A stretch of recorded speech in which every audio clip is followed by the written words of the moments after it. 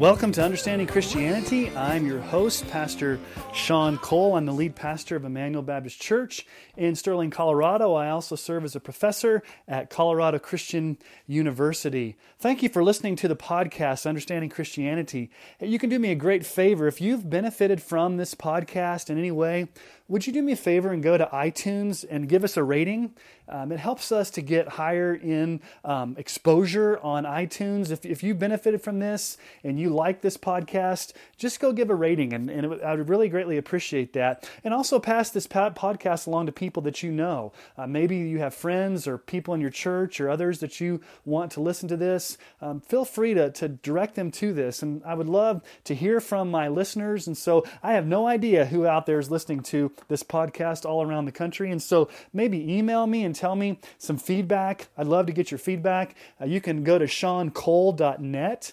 That's SEANCOLE.net. That is my website. You can find my contact information there as far as Twitter and Facebook and email. I'd love for you to interact with me and give me some feedback on what you like or dislike on this podcast, maybe some future podcast topics that you'd like for me to address or some theological issues that you'd like for me to tackle. And maybe on this podcast, I can answer some of your questions on air and we can deal with those on a future podcast. And so I just like to interact with you as my listeners to find out where you are and what you're doing in life and how I can be of better service to you and just how you've benefited from listening to this podcast and maybe what God is doing in your life. And so that would be a great way for me to connect with you as a listener if you would do me that favor of contacting me and helping me to interact with you in a better way. You know, in the discussion related to soteriology or salvation, there's a lot of different views across the spectrum. And on this podcast, we've dealt with many of those views. Arminianism, traditional Southern Baptist views. Obviously, we come from a Calvinistic viewpoint. But what I want to do on today's podcast is to address two extremes that may happen when you go off the rails in embracing an unbiblical view of the doctrine of salvation. And so what I want to do is I want to show you the extreme view that Arminianism leads to, and that is open theism or process theology. Arminianism, if it's taken to an extreme, and not all Arminians take it to an extreme, but if it's taken to an extreme, you get a belief called open theism. And so we're going to talk about what is open theism, what are the tenets of open theism, who is espousing open theism. On the other side, on the Calvinistic side, there's an extreme that can be taken to what is called hyper-Calvinism. And oftentimes, 5-point Calvinists like myself may be accused of being hyper-Calvinist, and I think that's an unfair accusation, especially historically and theologically. And so on this podcast, we are going to discuss what is open theism and what is hyper-Calvinism. So let's start with talking about open theism. Open theism. Arminianism obviously is a view that has been around for a long time. It is considered within the bounds of Orthodox theology. Obviously, as a Calvinist, I would say that it comes up short in understanding the full doctrine of how God saves sinners, but I would not call an Arminian brother or sister a heretic, or I would not call them a false teacher. I would say that they have a sub-biblical or not a fully robust biblical view of how God saves sinners. But taken to an extreme, the extreme view of Arminianism leads to open theism, and I do believe that open theism is a heresy. Now, there are some Arminians and some traditional Southern Baptists who would disagree with that. They would say that open theism is within the bounds of orthodoxy. But I would have to disagree with them and say that no, open theism is a heresy. As a matter of fact, our own Southern Baptist Convention, in our Articles of Faith, talks about and addresses open theism. And so the Baptist faith and message in and of itself, because this was an issue that arose during the late 80s and the early 90s when this kind of gained some steam, the Baptist Faith and Message 2000 actually addresses this issue. And I think it was probably Dr. Moeller at Southern who was on the committee to help draft the 2000 Baptist Faith and Message, who helped lead the charge in addressing that. So let me just read to you what the Baptist Faith and Message Message says about this issue. In Article 2 under God, it says there's one and only one living and true God. He is an intelligent, spiritual, and personal being, the creator, redeemer, preserver, and ruler of the universe. God is infinite in holiness and all other perfections. God is all-powerful and all-knowing, and His perfect knowledge extends to all things, past, present, and future, including the future decisions of His free creatures. Now that's a new statement that was added from the 1963 Baptist Faith and Message to the 2000 Baptist Faith and Message, because it had to address the growing popularity within scholarly circles of open theism. And notice what it says. It says, His perfect knowledge. So number one, God has perfect knowledge, and that extends to all things. Both things in the past, things that are happening right now, and things in the future, including the future decisions of His free creatures. So God knows, obviously, what His creatures are going to choose and what they're going to decide in the future. So what is open theism? Well, let's begin by talking about the well-educated evangelicals who have affirmed or articulated this. And it's interesting because some of these men would consider themselves those that believe in inerrancy. They are not just popular speakers who happen to have a blog here and there. No, these are well-respected scholarly men who back in the 80s and in the 90s wrote books and wrote scholarly journals and espoused this. So this is not just some newfangled belief system that some guy on a blog or some movement happened to espouse. This goes deeply into scholarship. And so the three main, I call them the great triumvirate, or the great three of open theism that really are the fathers of this movement are Clark Pinnock, Greg Boyd, and John Sanders. Now, Clark Pinnock is an interesting man because he actually was a Southern Baptist professor of theology at New Orleans Seminary back in the 70s. And actually now, I would say Clark Pinnock, and I'm not sure if he's even alive anymore, but I would say that he has gone beyond just being an Arminian to actually, I think he affirms universalism now, that all people are going to go to heaven. So he's taken it even to a further extreme. Greg Boyd, formerly taught at Bethel College in Minnesota. He's associated with the Baptist General Conference. He's now a pastor in Minnesota. John Sanders teaches at Huntington College in Huntington, Indiana, a Brethren school. And so when we think about classical theism, what the Baptist Faith and Message articulates, what Christians have affirmed over the centuries, affirms that God is unchanging in His being, in His character, in His purposes, and in His promises. This is called the immutability of God, that God does not change. God does not change in His being. He doesn't go from being more holy to less being, or to more of God to less of God in His being. He doesn't change in His character. God doesn't go from being more holy to less holy, or more loving to less loving. He doesn't change in His purposes or His promises. God's promises are fixed. They are eternal according to His great counsel.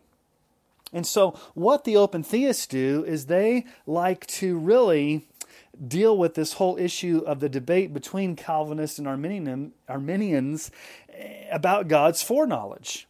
And so they tend to take it to an extreme related to the foreknowledge of God. Let me just give you a quote from James Arminius. He's the quote-unquote founder, I guess, of Arminianism. Actually, it was his followers who were called the Remonstrants who actually came up with the 5 points of Arminianism that in the Dutch church in the 15 and 1600s, and then the Synod of Dort had to meet to articulate the 5 points of what we call Calvinism. But the writings of Arminius are very instrumental in the whole idea of what they believe about God's foreknowledge. And here's what he says.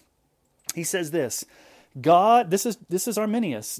God knows all things from eternity He knows all things immeasurably. He knows all things immutable. His knowledge not being varied. And that's an orthodox view of God's knowledge. So even Jacob Arminius himself was not an open theist. He would not take it that far to say that God does not know the future decisions of his free creatures. Thomas Oden is a popular leading Arminian theologian from the Wesleyan or Methodist tradition. And he strongly disagrees with the openist position. This is a little while back in 1998, in a Christianity Today article, Oden wrote this: the fantasy that God is ignorant of the future is a heresy that must be rejected on scriptural grounds.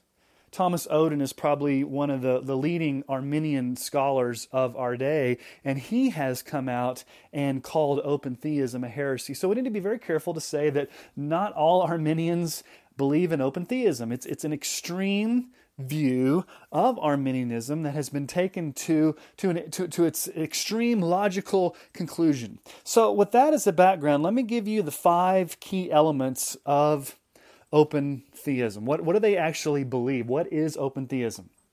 Well, number 1, open theists affirm what they call a qualified divine omniscience. A qualified divine. And again, omniscience means all-knowing. That God is all-knowing in a qualified sense. And here's what their argument is. The future does not exist to know yet. So God cannot, since the future hasn't happened yet, God cannot know the future free choices of His creatures. God only possesses present knowledge of things that are going on right now, and that's a perfect knowledge of the present, and He has perfect knowledge of things that have happened in the past. But they would say that God's omniscience is limited only to things of the past and things of the present. God does not know the future free choices of His creatures because the future has not happened yet. So they would give what's called a qualified omniscience. And qualified meaning God only knows the past, God only knows the present, but God does not exhaustively know the future because the future hasn't happened yet. And so there could be millions of different choices. Let's just say for one person, let's say for example, I decide to become an architect, or I decide to become a cartoonist for Disney, or I decide to be an astronaut, or I decide to marry this person, or I decide to go down this path. As a human being with freedom in front of me, I've got all these different choices that I can make that could go all these different ways depending on what I choose. And since those choices are before me and they're infinite and I haven't made them yet, the open theist is saying God does not know what those choices are yet. He only knows the choices I've made in the past and the choices that I'm making right now, but He does not know the future choices I'm going to make. So that's key number 1. Number 2, tenet or key belief system of open theism is they really reject the whole idea of God as king. They don't like the kingly metaphors that are used of God in the scriptures. They are more in favor of God being an at-risk parent. An at-risk parent. They basically would say the whole idea of God as a sovereign king really depicts God as this tyrant. He's insecure, he's weak, and so He has to exercise His sovereignty over His creation, and that this whole idea of God being king is really repulsive. Really, God is an at-risk parent. When He created mankind in His image, and that basically He gave humans the ability to create their own future. And He's a risk-taking God, because God wasn't quite sure when He created Adam and Eve what His quote-unquote children were going to do. And so, as a parent, He made a choice. I'm going to create these kids, Adam and Eve. I'm not sure what they're going to do, but I value their freedom so much that I'm just going to risk creating beings who might not actually obey me or follow me. So I'm taking a huge risk in creating them. And these creations can actually thwart God's purposes. And so Instead of emphasizing God as all-powerful, God as sovereign, God on his throne, basically they would say that God's not all-powerful, but he is omnicompetent to adapt to unexpected situations. So God is very good at adapting. He's got the power to adapt to things that may surprise him. And so he's really good at this. So if his creations make a choice that he didn't expect, he can adapt really good on the fly. He's very good. God's a multitasker. He can take care of things on the fly really, really good because he is so sovereign as God. He's not all powerful. He's an at-risk parent, but he sure can adapt well to the decisions of his creation. That's tenet number 2. Tenet number 3 is this. They basically say love is the preeminent attribute of God. Now, this is in open theism, but we're seeing this more and more in traditional Southern Baptist and in Arminians. I've seen this on some blogs recently for Southern Baptist blogs that are basically arguing that God's love is his preeminent attribute over all other attributes. I would encourage you to go listen to a former podcast where I interact with Jim Walls, who's an Arminian scholar who basically argues the same thing. I would recommend a book to you. I'm in the process of reading it right now. It's by David Wells. It's called God in the Whirlwind, How the Holy Love of God Reorients Our World. And his argument, and it's a great argument from his book, is that our evangelical culture tends to elevate either the love of God or the holiness of God, and we get those two out of balance. And really, we can't elevate one attribute of God over another attribute of God because he's God, and so his love is holy and his holiness is loving, and so he brings a biblical balance to how God can show both wrath and mercy at the same time and not fall in the ditch of elevating God's love as his preeminent attribute. And so really what the open theist is going to say is that God is a vulnerable, loving Father. And the reason that he's vulnerable is because he does not coerce, or he does not persuade, or he does not force his creation to love him back. He loves his creation so much that he's given them absolute freedom to do what they want, and that God's preeminent attribute is that of being a vulnerable, loving parent. Number 4, the central component of open theist is libertarian freedom. According to Clark Pennock, humans have the ability to make free choices without the coercion of nature, nurture, or God. In other words, it's this parent at-risk model that God generally does not intervene in human affairs. And so God's a hands-off God. It's almost like deism. God wound the universe up like a clock and he stepped back and he's just allowing humans to do what they want to do. And so in this view, humanity bears the primary responsibility for developing the future. It's a hands-off, parent at risk. God is loving, so he's given humans absolute freedom, absolute libertarian freedom to chart their course in the future. Humanity has the primary responsibility for developing the future. God may intervene when he has to, but ultimately God's more of a hands-off God. And number 5 is this. Open theists conceive of their viewpoint as a solution to the problem of evil and suffering. We call this theodicy. It's the theological word theodicy. How do we come to grips with the biblical teaching of why does God allow or even ordain at times suffering and sin? And they say this is the answer. Arminians don't have the answer. Calvinists don't have the answer. We have the answer. So here's the answer. Since we have human libertarian freedom, and God does not know the future, and he's a parent at risk, then the possibility of great evil is totally human contrived. It's because God doesn't know the future, and God doesn't know the consequences of the future, and God doesn't know the free choices of the future. So therefore, because God doesn't know the future, God in no way can prevent evil. And God is only responsible for the potentiality of evil, but he's not responsible for the reality of evil. So all the evil that happens in the world is really totally human driven. Again, I would go back and encourage you to listen to some former podcasts, especially the podcast on Are There Two Wills in God, to see that God often ordains the things that He hates to bring about the things that He loves. And we've got example after example in the Scriptures of God ordaining evil or suffering to occur in order to bring about a greater purpose. And so the open theist will often look at the Scriptures, and there's 5 types of Scriptures that will lead them to formulate their understanding of God. Because you may say, well, where in the world did they get this from the Bible? If these are such scholarly leaders and these people are reading the Bible, are they reading the same Bible that I'm reading? Because obviously this is crazy. How are they coming up with these conclusions that God doesn't know the future, that God's an at-risk parent, that God is not in control of anything? Where are they getting this from the Bible?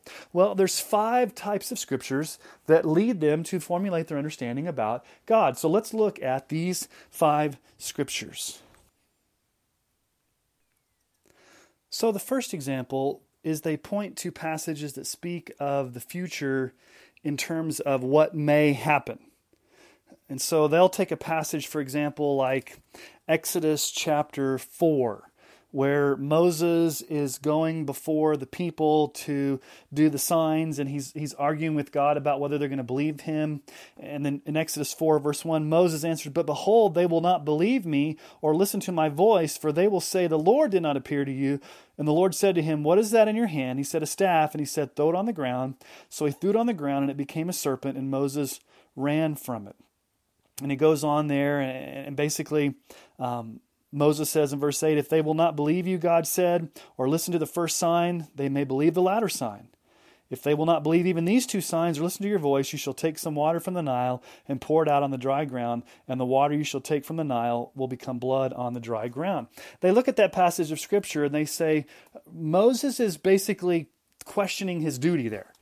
If he goes and he performs these signs to the Jewish leaders and they don't believe in him, then what's going to happen, God? And so Moses says, well, they may not believe me, or they may. And so they look at passages where terms like may or may not, and basically they take that to mean, well, if somebody's saying something may not happen, then obviously the logical conclusion is God doesn't know what's going to happen either. God doesn't know what's going to happen either. And so that's not the issue. This passage does not mean that God didn't know how the Jewish leaders would respond, because God told Moses in advance, back in chapter 3, verse 18, how they were going to respond. Go back in chapter 3, verse 18. It says, "And they will listen to your voice, and you and the elders of Israel shall go to the king of Egypt and say to him, 'The Lord, the God of the Hebrews, has met with us, and now please let us go 3 journeys into the wilderness, that we may sacrifice to the Lord our God.' They will listen to your voice." And Moses is saying, well, what if they don't? What if they don't? They may not. They may or they may not. And so the open theists look at these verses that talk about may, contingencies, things that may happen, and they automatically assume that, well, that must mean that God doesn't know the future. For example, they would look at Jesus in the Garden of Gethsemane. And doesn't Jesus in the Garden of Gethsemane pray that this cup may be removed? Obviously, Jesus is going to the cross. He's sweating drops of blood. He knows that he's about to drink to the dregs the full cup of God's wrath. And he prays, "May this cup pass from me."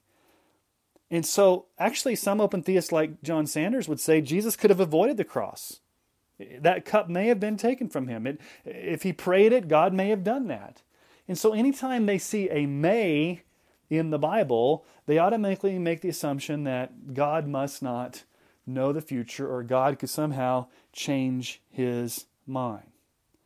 Other times, number 2, other passages they look to are passages where God tests his people, and what they're saying is that God tests his people so that God can discover their responses. God doesn't know how they're going to respond. God doesn't know what they're going to do, so he simply tests them so he can find out how they're going to do that. The biggest example, it would be when Abraham in Genesis chapter 22 is offering up Isaac on Mount Moriah. And Moses sticks out his knife to slit Isaac's throat, and then the angel of the Lord stops him, and God says in chapter 22, verse 12, "Now I know that you fear God." Now I know. I've seen your faith, and now I know that. And then they would look at that and say, okay, we take that to mean that God didn't know what Abraham was going to do. God did not know what Abraham was going to do. God saw Abraham going fully to put the knife into Isaac and basically to obey God. And so when God saw that, he passively took in knowledge, showing him that Abraham was indeed obedient. And at that point, God learned, or God discovered, what Abraham was going to do. So God had a pretty good idea that Abraham was going to obey, but he did not have that future decision of Abraham. He did not know that because it was only going to happen in the future. Does that word "know" in Genesis 22:12 mean that God has taken in passive knowledge? Or is it a statement more for Abraham's benefit? Especially if you go back to Hebrews chapter 6, where God confirms an oath and swears to him, it's more for Abraham's benefit that God was sovereignly going to confirm his purposes to him. It doesn't mean that God passively took in knowledge and didn't know what Abraham was going to do. And then all of a sudden God finds out and God's surprised and God wasn't sure, but now he knows that Abraham's faithful. That's not even true within the context, because if you go look at chapter 22, verse 5, there's a clue that the writer Moses puts into that narrative that gives us a clue that even Abraham knew that he was going to come back down with his son. It says, "I and the boy will go up and worship, and we will come back down." So Abraham even knew that even if he killed his son, God was powerful to bring him back to life. And Hebrews chapter 11 tells us that Abraham even knew that God could raise Isaac from the dead, even though he had never even seen a resurrection. So it doesn't mean that God's testing Abraham to somehow find out information to see if he's going to obey. It's not that God is testing so that he can learn or discover knowledge. Okay? Number 3, they also look at passages where God asks non-rhetorical questions about the future. Okay? For example, in Genesis chapter 3, after Adam and Eve have sinned, you've got God asking some questions to Adam and Eve in the garden. So Adam and Eve have sinned, and verse 8, chapter 3, verse 8, "And they heard the sound of the Lord God walking in the garden in the cool of the day, and the man and his wife hid themselves from the presence of the Lord God among the trees of the garden. But the Lord God called to the man and said, 'Where are you?' And he said, 'I heard the sound of you in the garden, and I was afraid because I was naked and I hid.' He said, 'Who told you that you were naked? Have you eaten of the tree which I commanded you not to eat?'" Okay, here's the point. Did God not know where they were? "Where are you, Adam? I don't know where you're hiding. I didn't know that you ate from the tree of knowledge of good and evil. I'm asking these questions because I don't know. Please tell me, because I don't have the knowledge of what you did." Is God asking these questions because he doesn't have knowledge? Or is it, according to Hebrew rhetorical structures in the original language, more of this idea that God is coming as the attorney in the courtroom? And he's the judge or the attorney, and he's bringing up evidence, and he's asking Adam to reveal his sin. It's not as if God's passively taking in knowledge that he didn't know. He's asking these questions as a way to bring condemnation upon Adam so Adam can realize his own guilt. It's for Adam's benefit. It's for Adam to confess in the courtroom before the bar of God's justice that he has sinned against God. God's not asking these questions because somehow he doesn't have the knowledge and he needs to find out from Adam what's going on. Number 4, this is a difficult one because there's wordings, especially in the King James Version of the Bible, that make this a little difficult. Number 4, they emphasize passages in which God expresses regret, or even as the King James Version, repentance for his decisions. For example, in Genesis 6:6, let me read it from the ESV. Genesis 6:6, "And the Lord was sorry that he had made man on the earth, and it grieved him to his heart. The Lord God was sorry. Unfortunately, the King James Version of the Bible makes that into the Lord repented that he had made man on the earth. And in 1 Samuel 15:11, you hear the same thing. God was sorry that he made Saul king. A King James Version, he repented. And that is a very unfortunate translation, that God repented. Because if God repents, it makes it sound like God did something wrong, that he needed to change from doing. He repented. Now, the issue of God being sorry. Does this mean that God did not know what his creation was going to do, and that all of a sudden God had to come up with a plan with the flood to flood the earth because of their wickedness, and it surprised God? Or King Saul's sin surprised God and he didn't know what was going on?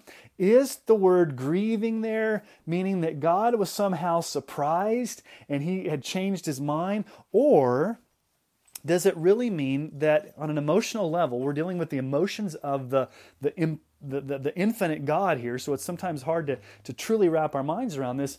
Or is it just expressing that God was sorrowful?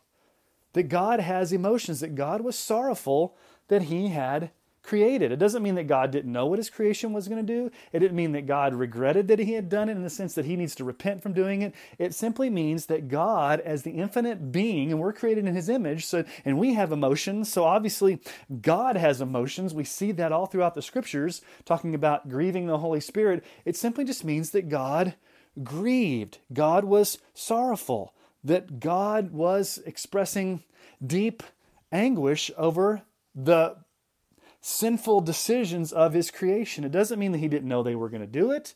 It doesn't mean that he did something wrong in creating them and he had to somehow work after the fact to fix a problem. Obviously, God has exhaustive knowledge of all things past, present, and future. So he knew after creating Adam and Eve that they were going to fall. God knew that the world was become so wicked and corrupt that he was going to destroy it with the flood. God knew that King Saul would be so wicked that God would have to reject him. It's not as if God looked and saw, man, I made a huge mistake here. I should have never have made Saul king because, man, he surprised me. He did some pretty crazy stuff, and now I'm going to have to go to plan B. I'm going to have to anoint David because, after all, Saul messed up, and I wasn't quite sure. I took a risk. I'm an at-risk parent. I allowed Samuel to anoint Saul. I wasn't really sure what Saul was going to do. I kind of had a good idea, but I'm really good at adapting on the fly. But, oh, man, he made such a bad mistake that I really repent of what I'm doing, and now I'm going to have to go to plan B and anoint David as king.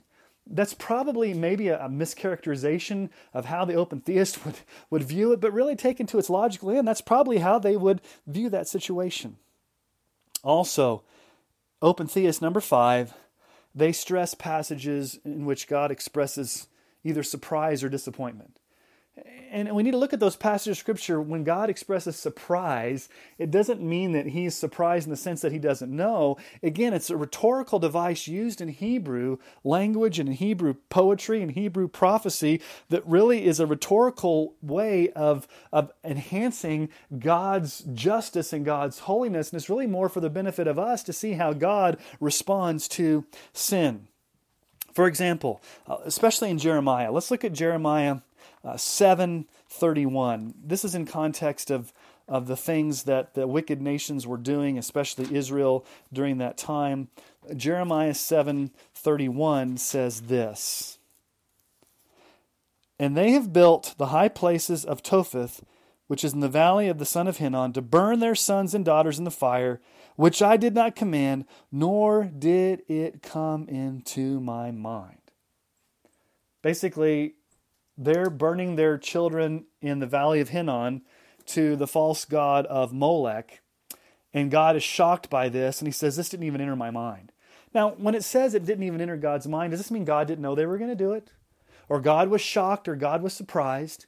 Is that what it means, that it never entered his mind? I think it's saying that never entered God's mind in the sense that he never knew it was going to happen.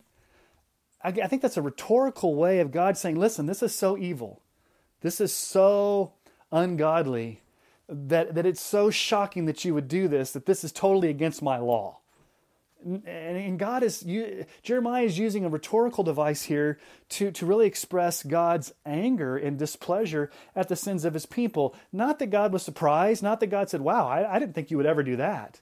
I mean, think about a God in heaven who looks down and sees his Israelites sacrificing their children in the fire. And basically an open theist would say, wow, God didn't see that coming. That was a shocker to God. That didn't enter God's mind. He never knew that was going to happen.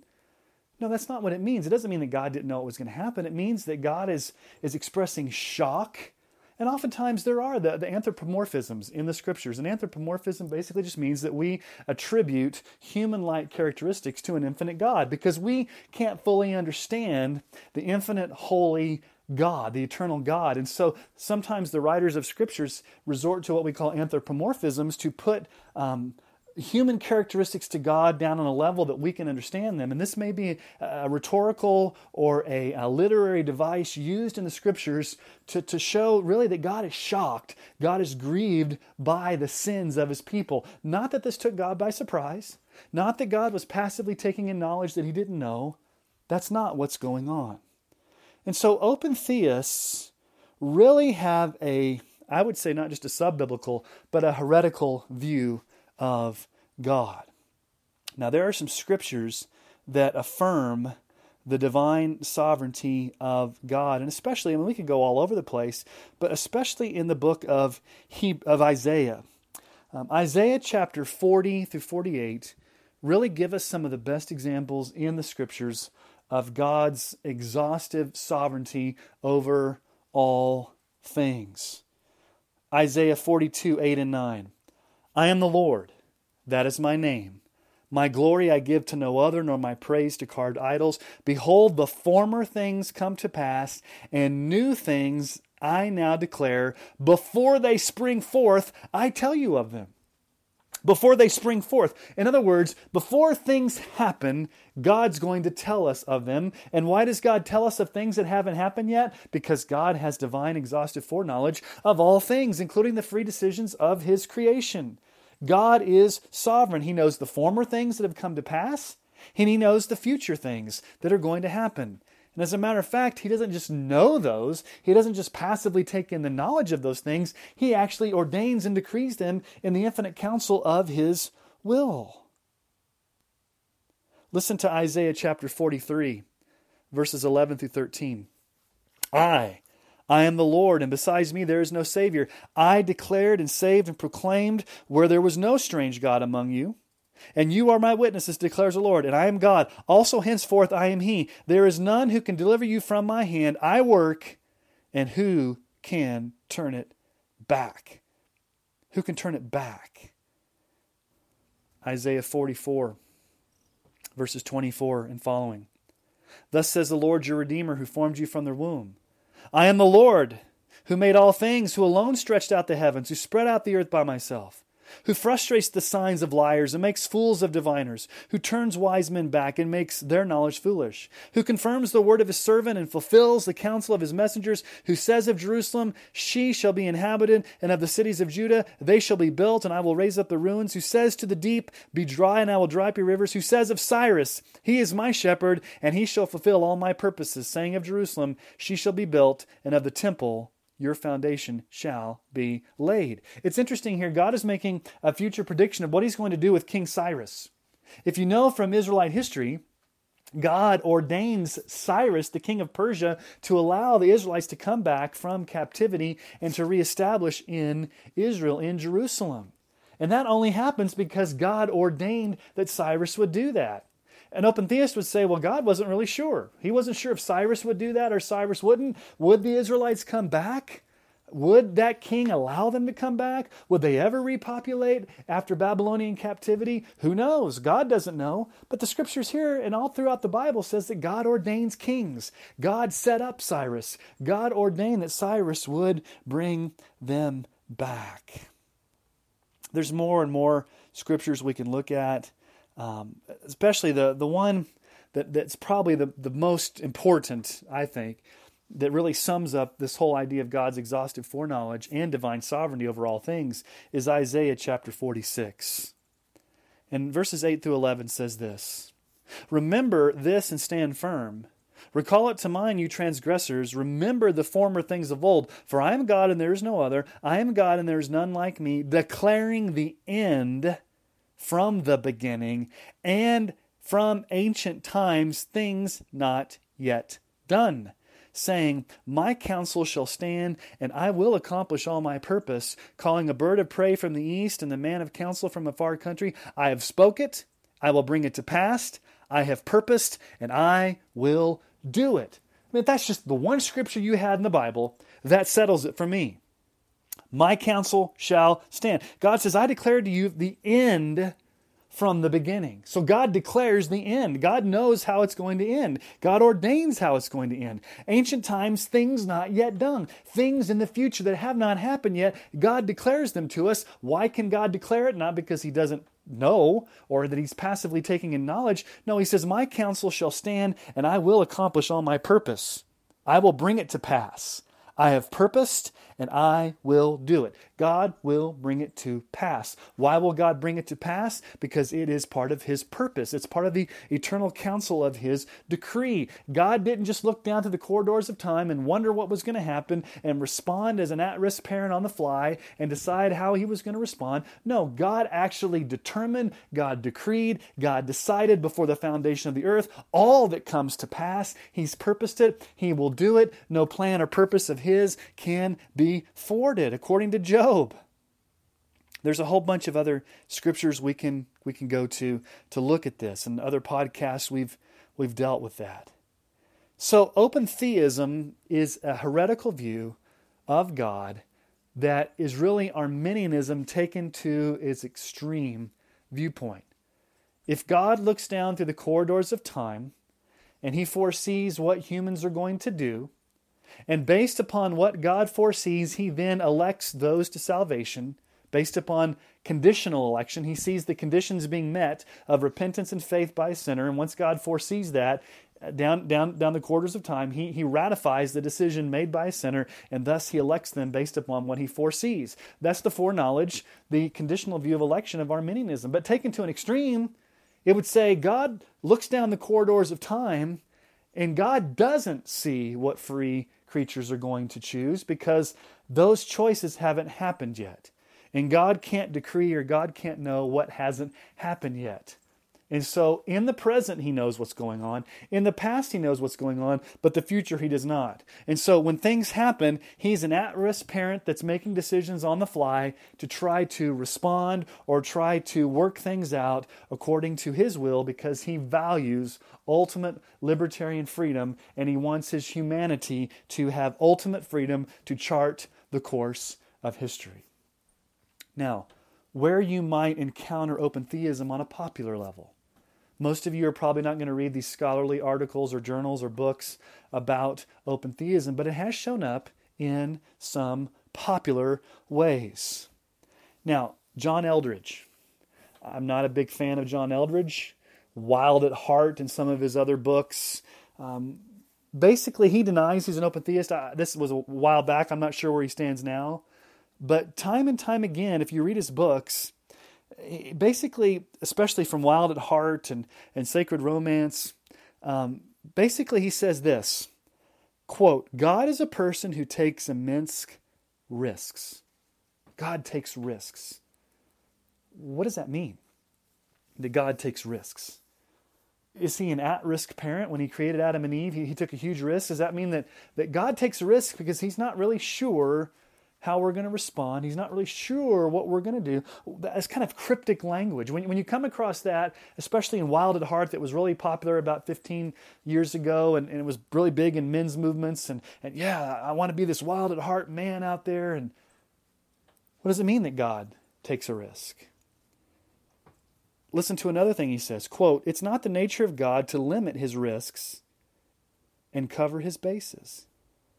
It's not the nature of God to limit His risk and cover His bases. God doesn't cover His bases. Well, what does that mean? God doesn't cover His bases. God just allows things to happen? Another quote. As with every relationship, there is a certain amount of unpredictability. God's willingness to risk is just astounding. There's definitely something wild in the heart of God. God's willingness to risk. Risk what? What is God risking? What is God putting on the line? What's so attractive that God is risking something? Why is that astounding? Why does that draw you to the heart of God? I would argue just the exact opposite. I'm not drawn to a heart of a God who risks. Because if a God risks, that means that somehow He doesn't know. That means somehow He's not in control. That means somehow in the end He may or may not win. And that means that He's given us ultimate freedom, and we know what happens when humans are in charge. I actually believe the exact opposite. I want to worship a God who's sovereign. I want to worship a God who's on His throne. I want to worship a God who has the end from the beginning determined. I want to worship a God who determines all things according to the counsel of His will. I want to worship a God who's going to fulfill His purpose, and no plan or purpose of His can be thwarted. I want a God who wins in the end. I don't want an at-risk parent. I don't want a God who takes risks. I don't want a God who doesn't know the future. I don't want that kind of God. Because really, in the end, that's a God that's made in my image. I'm an at-risk parent. I've got an 18-year-old that's about ready to go off to college. He's a senior. And as I send him off to college next year, I'm taking a risk. I'm hoping that we raised him godly in the Lord, my wife and I. But when he goes off to college, he's on his own. And so we're taking a risk that we've done everything in our power to raise him in the fear and admonition of the Lord. But ultimately, we're sending him off to college. We're taking a risk. He's moving out of the house. I'm an at-risk parent. But God is not an at-risk parent. God is sovereign. I'm not sovereign. God is in control. I'm not in control. And that's why I can trust God when I send my son out, that God's purposes for his life and God's purposes for our family will be accomplished, even through the sinful choices that we make or that he makes, that God will fulfill his purpose. And so the one ditch that we see on the Arminian side is the ditch of open theism, which is a heresy. Now, in the time that we have left, let's talk about the ditch of hyper-Calvinism. Hyper-Calvinism. 5-point Calvinism is not hyper-Calvinism. Some would say it's hyper-Calvinism. Some would say it's high Calvinism. Some would say it's an extreme view of Calvinism. A lot depends on your perspective. But let me give you a definition of hyper-Calvinism. Now, you can go back in history, especially the arguments related to John Gill back in the 16 and 1700s. You can look at how hyper-Calvinism historically came about in the British church, especially among primitive Baptists. There's a lot of historical issues related to hyper-Calvinism, but just for a popular level on this podcast, I want to draw your attention to an article, a blog post that was written by Phil Johnson of Grace to You. He's John MacArthur's right-hand man, and you can go to his Spurgeon.org or his Pyromaniacs blog and find this, but I think it's very helpful. He's kind of distilled it down to a way that on a popular level that we can understand it. And so hyper-Calvinism really is ultra-Calvinism in the sense it's taken some things to an extreme that the Scripture doesn't teach. And so let me give you the 5 tenets or the 5 points of hyper-Calvinism. Okay, not the 5 points of Calvinism, the 5 points of hyper-Calvinism. Here's point number 1. Hyper-Calvinism denies that the gospel call applies to all who hear. And we'll explain that in just a moment. Number 2, it denies that faith is the duty of every sinner. Number 3, it denies that the gospel makes any offer of Christ's salvation or mercy to the non-elect. Number 4, it denies that there's such a thing as common grace. And number 5, it denies that God has any sort of love for the non-elect. Here's the issue with hyper-Calvinism, just to distill it down. Hyper-Calvinism basically in a nutshell says this: God has sovereignly regenerated His elect, and He's done that sovereignly, and there's no need for you to preach the gospel to lost people, because it's a useless endeavor. Because if God wants to save His elect, He will save His elect. And therefore, you do not actually need to believe in Jesus or call upon His name because you've already been regenerated. What you need to do is then find evidence or proof that you are actually regenerate. And so you need to find your assurance in the fact that you are already among one of the elect. And so we don't pray for lost people. We don't evangelize lost people. If we preach, we look for evidences of regeneration and we only preach to those. And so it's this extreme view. And in a nutshell, I would basically say this. You know a hyper-Calvinist is a hyper-Calvinist when he says, listen, we don't need to pray for lost people because God's going to save them anyway. We don't need to do evangelism because God's going to save them anyway. We don't need to do missions or go to unreached people groups because God's going to save them anyway. And so really, we want to just understand that any type of evangelism or praying or means used to bring about the salvation of God's elect, we'll just reject those. So what hyper-Calvinism does is it takes an extreme view it takes the means out, if you will. So let's talk about some truth here for a moment. Does God elect sinners to be saved before the foundation of the world? Yes. Does God have a fixed number of His elect sheep that He has chosen before the foundation of the world? Yes.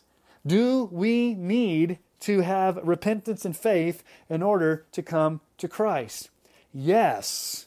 No one is saved without repenting and believing. We are not saved by our election. We are elect unto salvation, but we are not actually saved until we personally repent and believe. Okay, so there's a responsibility to repent and believe in Jesus. Okay, why does a sinner repent and believe in Jesus? Well, the reason they repent and believe is because number one, God has chosen them before the foundation of the earth, but God has also effectually called them through the gospel and through the power of the Holy Spirit and brought regeneration into their heart, granting them the gifts of repentance and faith so that they freely and willingly come to faith in Christ. Okay, how does that happen? Well, it happens through the preaching of the gospel. It happens through the teaching and the proclaiming of the gospel. It also happens through praying for lost people. So sinners who are elect before the foundation of the world do infallibly come to Christ in faith. Why do they come to faith in Christ? They come to faith in Christ because God has regenerated them. But what's the means that God uses to bring about the elect salvation? The means He uses are evangelism, preaching, teaching, sharing, praying, going. So hyper-Calvinism takes out the means. They take out the evangelism. They take out the praying. They take out the going. They take out the sharing. They take those things out and just assume that God's got His elect. He's going to regenerate them, but there's no means to bring that about. And also, they deny that repentance and faith is necessary for salvation. And so we can just go look at some passages of Scripture that teach these types of things. We can go to Romans chapter 10, for example. It's probably the most famous passage of Scripture on this. Romans chapter 10, where Paul is arguing about the missionary mandate. Interestingly, it's right in the midst of his argument about divine election. But notice what he says in verse 14. Actually, let's start back. Romans chapter 10, verse 9.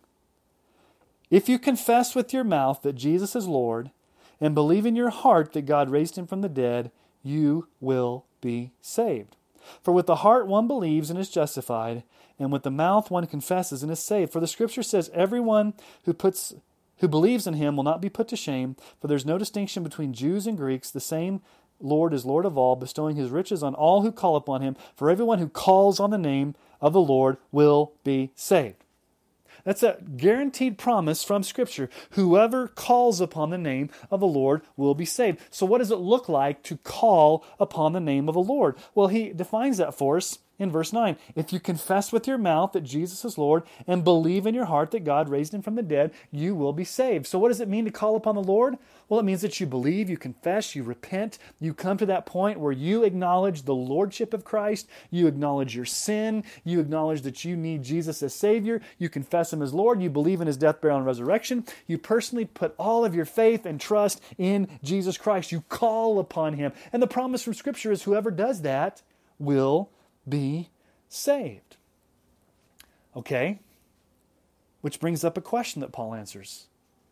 Okay, how's this going to happen? How does this happen? What's the means by which a person can actually call upon the Lord to be saved? And Paul answers that in the following verses.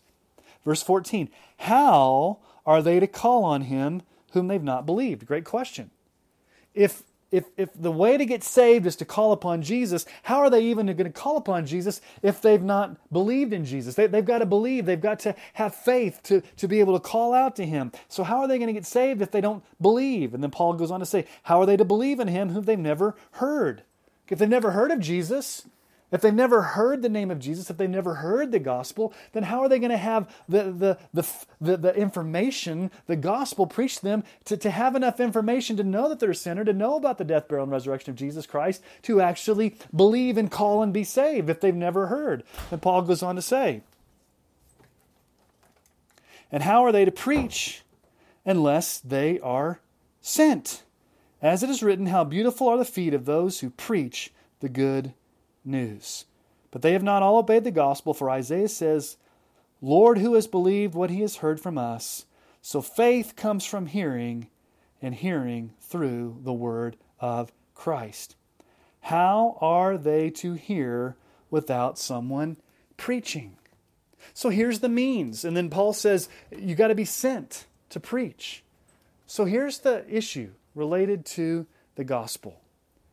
You got to have someone sent, and that person sent has got to preach the gospel. They've got to preach it in such a way that the people can hear the gospel, in such a way that they can hear it in order to believe, in such a way that they can believe it in order to call upon the name of the Lord, in such a way that they can be saved. That's the logic of Paul's argument. And so if you take a means out of that, if you take one of those steps out of it, you've become a hyper-Calvinist. Because the step that's taken out is preach. How can they hear unless someone preaches? A hyper-Calvinist would say, God basically saves who he's going to save. You don't need to call upon the name of the Lord. It's going to happen no matter what. And so they've taken Romans chapter 10 and totally sliced that out of the Bible. You've got to call upon Jesus. You've got to have personal faith in Christ. How does that happen? You've got to know the gospel. How does that happen? Somebody tells you, somebody preaches, somebody shares you, somebody has to be sent to you. And so when we look at the scriptures, we realize that we are called to fulfill the Great Commission, obey the Great Commission, to go make disciples, to go to unreached people groups, to go to preach the gospel. And when we preach the gospel to all creation, God in His grace calls out effectually His elect. The gospel call goes to all people. We've got scriptures all over the place, especially in the Great Commission, that say, preach the gospel to all creation. Go into all creation. Starting in Jerusalem, preach repentance and forgiveness of sins to all creation. Make disciples of all the nations. Go be sent to all the nations. We can't be discriminate in who we preach the gospel to. Nowhere in the Bible are we told to go target the elect and preach only to them. We are told to preach the gospel to all creation. And once the preaching comes, once the teaching comes, once the proclamation comes, then God effectually calls out His elect through the preaching of the word, the means, and through the work of the Holy Spirit, enabling them through regeneration to then call upon the name of the Lord to be saved. We have an example of this in the book of Acts when Paul is in Corinth. Paul is discouraged. He's in Corinth, and he has had a hard time really coming to grips with what God is doing there. And so he has a vision at night as he's spent some time there. And it's in Acts chapter 18. And he's all by himself. Other people have left. And pick up in verse 9.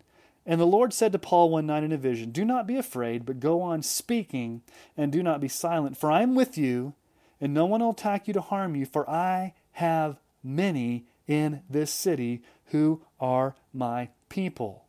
And he stayed 1 year and 6 months teaching the word of God among them. What's Jesus saying to Paul in that vision? Paul's discouraged. Paul wants to give up. Jesus comes to him and says, don't give up. Don't fear. I'm with you. He says, don't be silent. Keep on speaking. Keep on teaching the Word of God. Well, why would Paul do that? Because Jesus says to Paul, I have many in this city. In other words, Jesus says, I have sheep. I have a flock. I have my elect scattered throughout Corinth, Paul. They have not come to faith in Christ yet.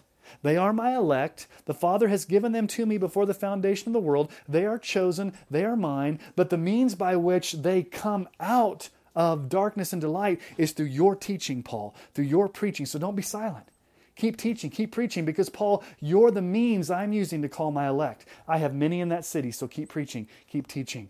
Keep sharing the gospel, because the more you share the gospel, the more you keep teaching. You do this for another year and a half doing that, I will call out my elect. I will bring my elect to faith through your teaching, your preaching, your investing, your loving, your ministry, Paul, so don't be silent. Now, hyper-Calvinists would say, Paul, don't worry about it. You're there in Corinth. God's going to save who He's going to save. So just be silent. Just go look for the elect. Don't preach. Don't teach. Don't be discouraged. If God wants to save them, God's going to save them. But no, what we see here is means.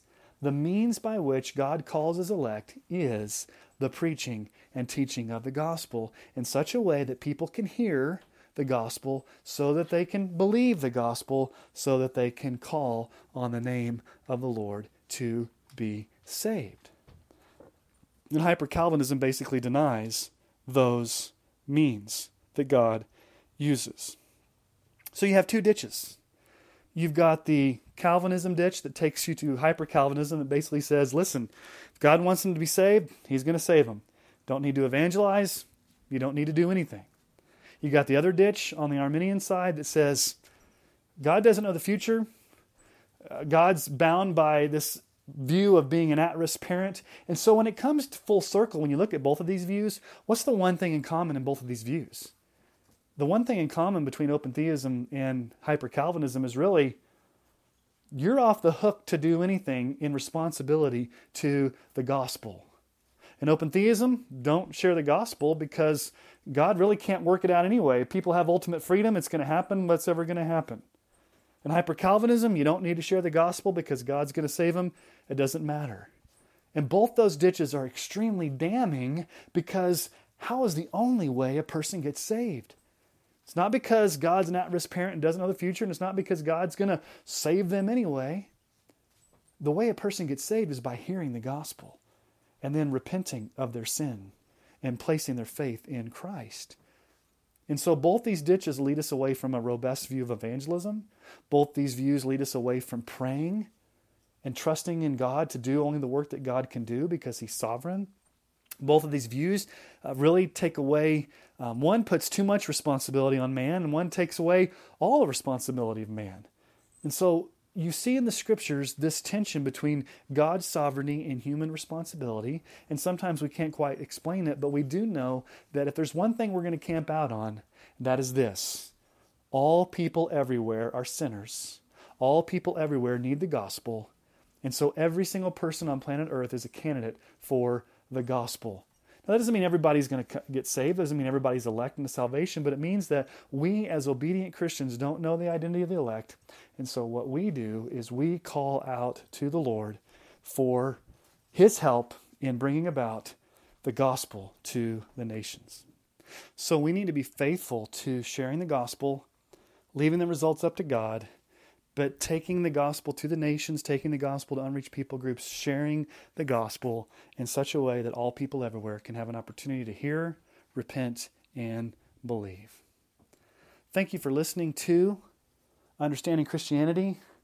I'm thankful that you took time to listen to this podcast. If you have any questions, I'd love to hear from you.